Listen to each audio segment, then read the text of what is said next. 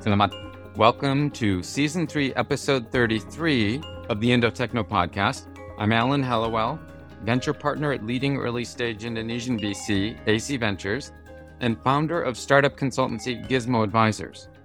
Now, one very promising category of the internet economy in Indonesia that we have been desperately waiting to cover has been the direct-to-consumer or DTC category.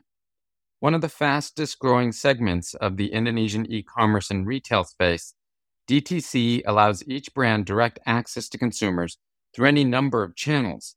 The brand can build a better relationship with their customers by connecting with them directly, whether online or offline, and by offering the type of content and product that resonates best with their audiences. Today we have joining us the founders of Saturdays, which are Indonesia's leaders in direct-to-consumer lifestyle eyewear. I like to refer to them as the Warby Parker of Indonesia. Martha and Andrew Kandola, great to have you join us today. I know this session has been a long time in the planning, so once again, thanks for joining. Thanks for having us, Alan. Great to be here. Excellent. Now, basic question, would you guys describe yourselves as retailers at heart with an interest in technology? Or are you guys technologists at heart with an affinity for retailing? We would actually describe ourselves as tech-enabled retail, Alan. We started this brand as a digital-first one back in 2016, and technology is actually still at the heart of what we do. But we also quickly realized that customers wanted to try on the product and develop a trust with the brand in person. Plus, most customers don't even know what their prescription is. And so they need to get the eye checking done in person. So we actually started to do pop-ups on the weekends. And not only was it great for our customers, but it also accelerated our own learnings and shortened the feedback loop. So we could speak with the customers directly, see how they interacted with our products, and get real-time feedback. Well, I've always enjoyed going to your outlets, and I also like your mobile app. I indeed referred to you guys as the quote-unquote Warby Parker of Indonesia. I happen to buy exclusively from Warby Parker when I'm here in the States. And for those not familiar with Warby Parker, it also is an online retailer of prescription glasses, contact lenses, and sunglasses. They have, in very simple terms, disrupted the US eyeglass industry by offering frames and prescription lenses for $99 US. Can you guys tell us how we resemble the Warby Parker value proposition in both obvious ways and maybe more nuanced ways? Sure. In obvious ways, both of us are direct-to-consumer eyewear brands that created an alternative to the dominant player in the industry by offering designer quality eyewear for a fraction of the price. So basically, the business model is we design the glasses in-house and offer directly to consumer, cutting out all the middlemen, and we offer the products through our stores, website, app, and home try-on. So that's really the obvious side. And that leads us to the second part, which is the non-obvious ways. And there are many, but I'll try to eliminate it down to just a couple. One is design. We design the products for Asian consumers to fit and look great. Asian features very different than Western ones. And so predominantly we focus on that category. We do still have glasses that would look great on you, though, Alan. I think secondly is just a brand in general, right? So we always thought of Saturdays as more of a lifestyle brand, hence the name Saturdays. This is really a feeling, it's fun, it's relaxed, and you can be who you want on a Saturday. And that's really what we want customers to feel when they wear our eyewear, that it's a reflection of themselves. And then I think lastly, really, it's the localized customer experience. So when you're looking at something like home try-on service that we offer, we actually come to the customer's home, we do the eye testing, we bring 100 frames, whereas Warby does a 5 frames order through the mail, and then you send it back. Also for our stores, we do more of a lifestyle coffee experience, and Warby has more of a library-inspired one. So I think those are the ones that I would highlight. I love the Saturday positioning, and I would love to wear the glasses, but you clearly have not seen my nose, Andrew. Rama has.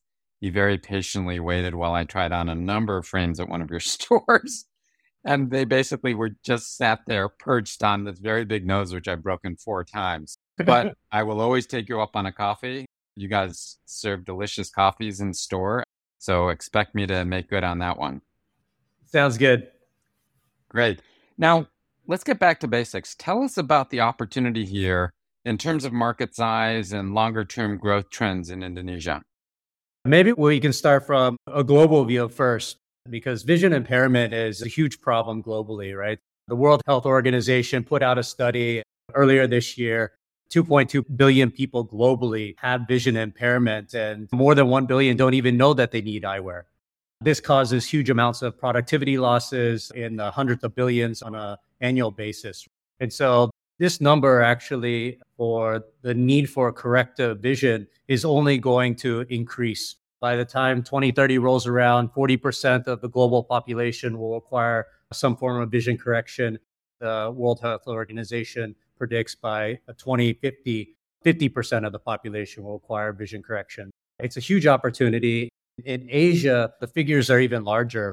The Economist put out an article in June 2022, and it stated by the time someone reaches the age of 20 years old, more than 80% require glasses in the markets of Hong Kong, Taiwan, Singapore, really the developed markets of Asia. And so we see that in Indonesia, reliable numbers like this are pretty hard to come by. There's not many studies, but the major cities in Indonesia would really follow this trend, we predict. And as more people spend time inside, not seeing sunlight and on their devices constantly. Understood. Some very persuasive reasons to think of this as a truly secular growth opportunity. A very basic question for you guys. We describe ourselves as a seamless, tech-enabled, omni-channel experience. What is our most sophisticated technology at work in order to support this omni-channel business model? Our ultimate goal is to bring the best customer experience by providing seamless omnichannel experience through offline, online, home try-on, through technology, Alan. So we are working some of the technology. One of the things that we're working on right now is the digital frame recommendation on your device. So this basically allows you to scan the customer's face and the shape and size and recommend which frame suitable for you. So there's one example. This second one that we've been building is our own POS system. So this makes it faster for the checkout process in store and better understand the customer's journey and preference through our multiple platforms, the website, application, home try-on, and stores. Very cool. Now, can you share with us how Saturday's supply chain works? Historically, I think this business has had a pretty convoluted supply chain. How are we approaching supply chain at Saturdays? Sure. So as Andrew mentioned, we are a direct-to-consumer brand. So that means we design all our frames in-house to fit and look great for the local Indonesian market. So we then work with world-class production partners to create our unique design, and we can sell directly to the customers. So there are no middlemen involved or license fee. So we're able to provide exceptional value by creating high-quality products for a fraction of the price. For the lenses, we also use local in-house Saturday's lenses. We also have multiple partners as well internationally. Understood. So you just mentioned cutting out the middleman. Can you describe what we mean here? And can you actually quantify the benefits of cutting out that middleman? I mean, are we able to reduce ASPs by a certain percent? How do we quantify that benefit? Sure. So that means we go from the factory directly to the consumer through our own channels. So the industry has historically been dominated by middlemen. So basically you have the producers, you have the brands, you have the licensors, distributors, retailers, and each one is taking a margin. So the prices increase by the huge amount by the time it reaches to the customers with the optical retailers. What we do is we use high quality materials, such as Ethylene acetate or Japanese titanium, so we can produce designer quality glasses at a fraction of the price, and we still earn a healthy margin for our business to be sustainable. Well, I wanted to push on that a little more. We talk about having positive unit economics across all channels. What has been the most important part of the business that we have had to achieve in order to realize this profitability? I'll take that one, Alan. I think a big factor is just knowing what levers to pull in each channel to manage the revenue versus costs and then maintain good economics. But it really comes down to a couple of things. I think one, our people, right? So investing in people is extremely important since most of our employees interact directly with our customers daily, right? So they're really on the front line. And we started Saturday's Academy to train our staff through multiple different levels and also send our high performers to optometry school under a full scholarship from Saturdays. Second is the right merchandise.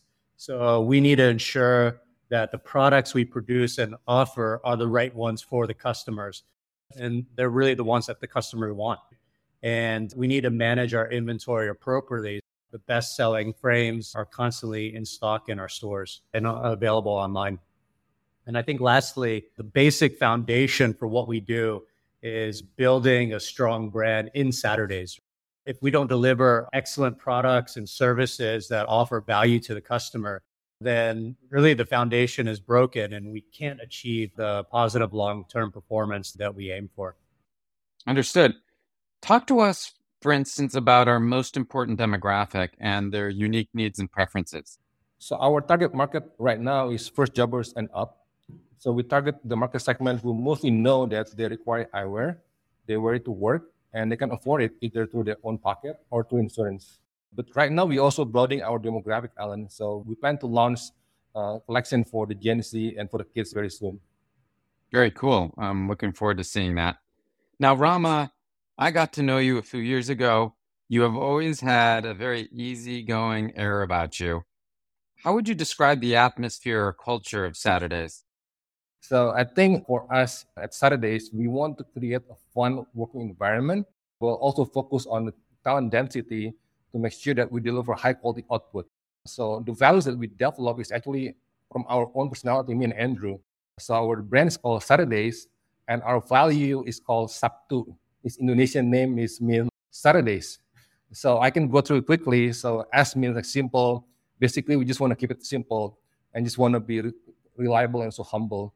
A is for agile, so we just want to be able to work quickly and just pivot if needed. D stands for the bold, so we're just fearless. We just never give up. We just want to continue to strive for the excellence. T stands for think differently, so we just want to encourage our people to constantly challenge conventional wisdom to problem solve and just invent. The last one is U is understanding customers. Without customers, we won't be where we are right now.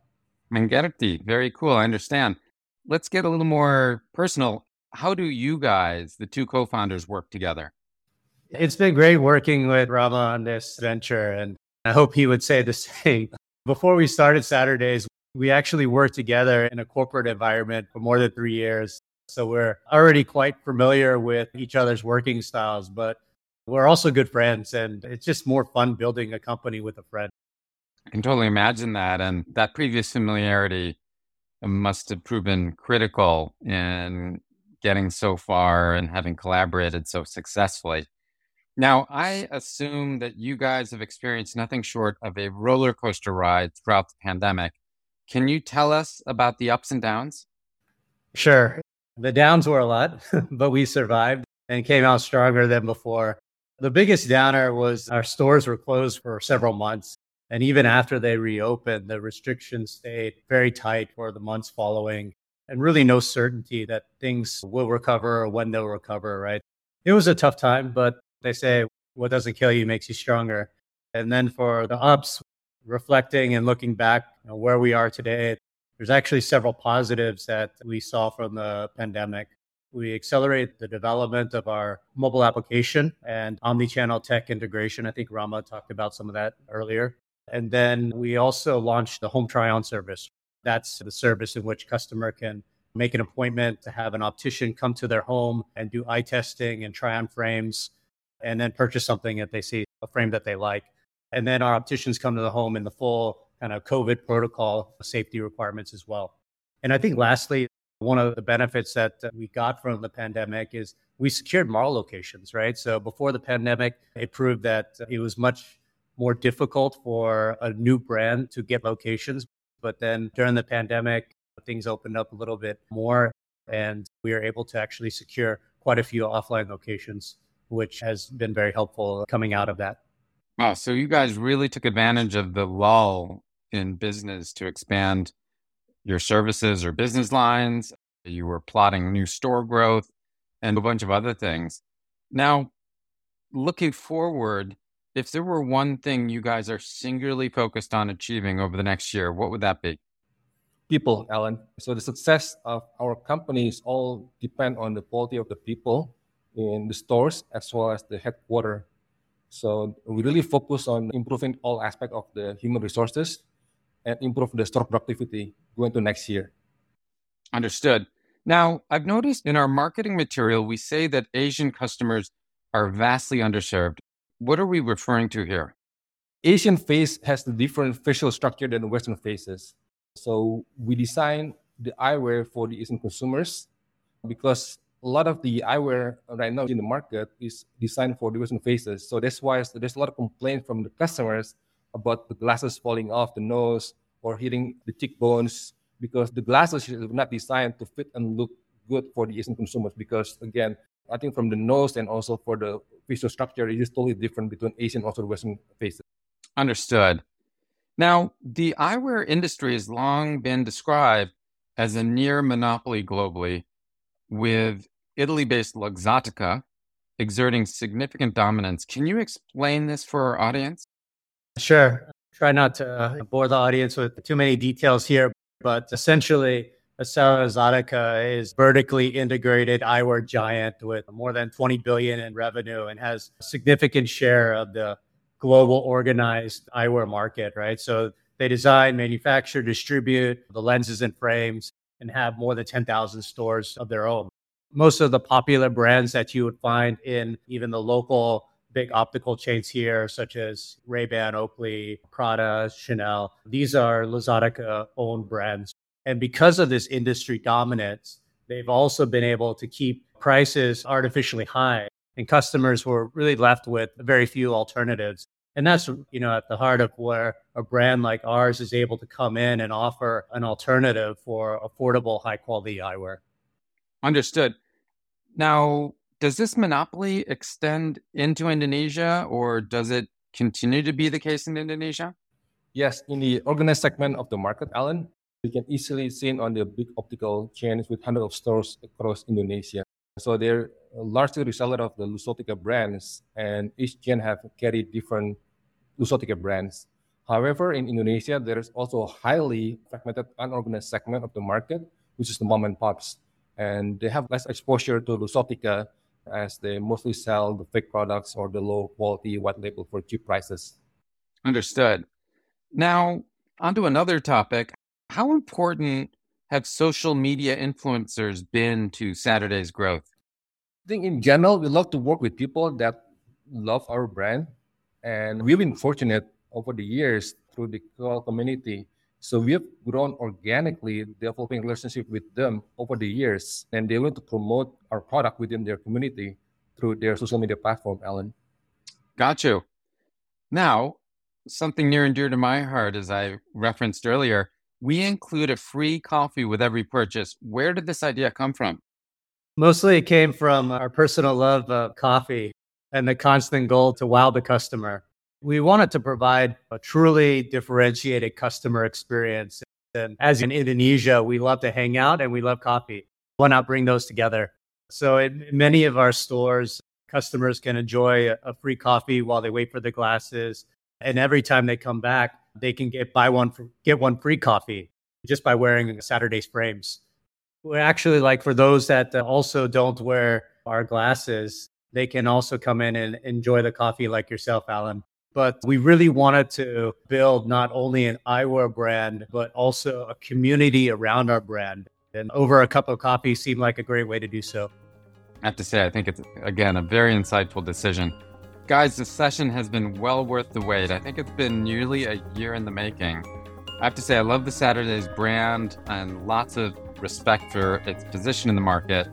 Also, frankly, for my own selfish purposes, I'm really pleased to finally have a DTC leader join an Indo Techno podcast episode. Super exciting to hear of your future plans, but again, for me, the coffee is the clincher, so keep the espresso flowing, alrighty? And thanks again for joining. Thank you, Alan. Thank you, Alan. You're very welcome. We hope our listeners have enjoyed today's episode. As always, please consider sharing any feedback that you have about the End of Techno podcast with us. Terima kasih. Sampai jumpa lagi.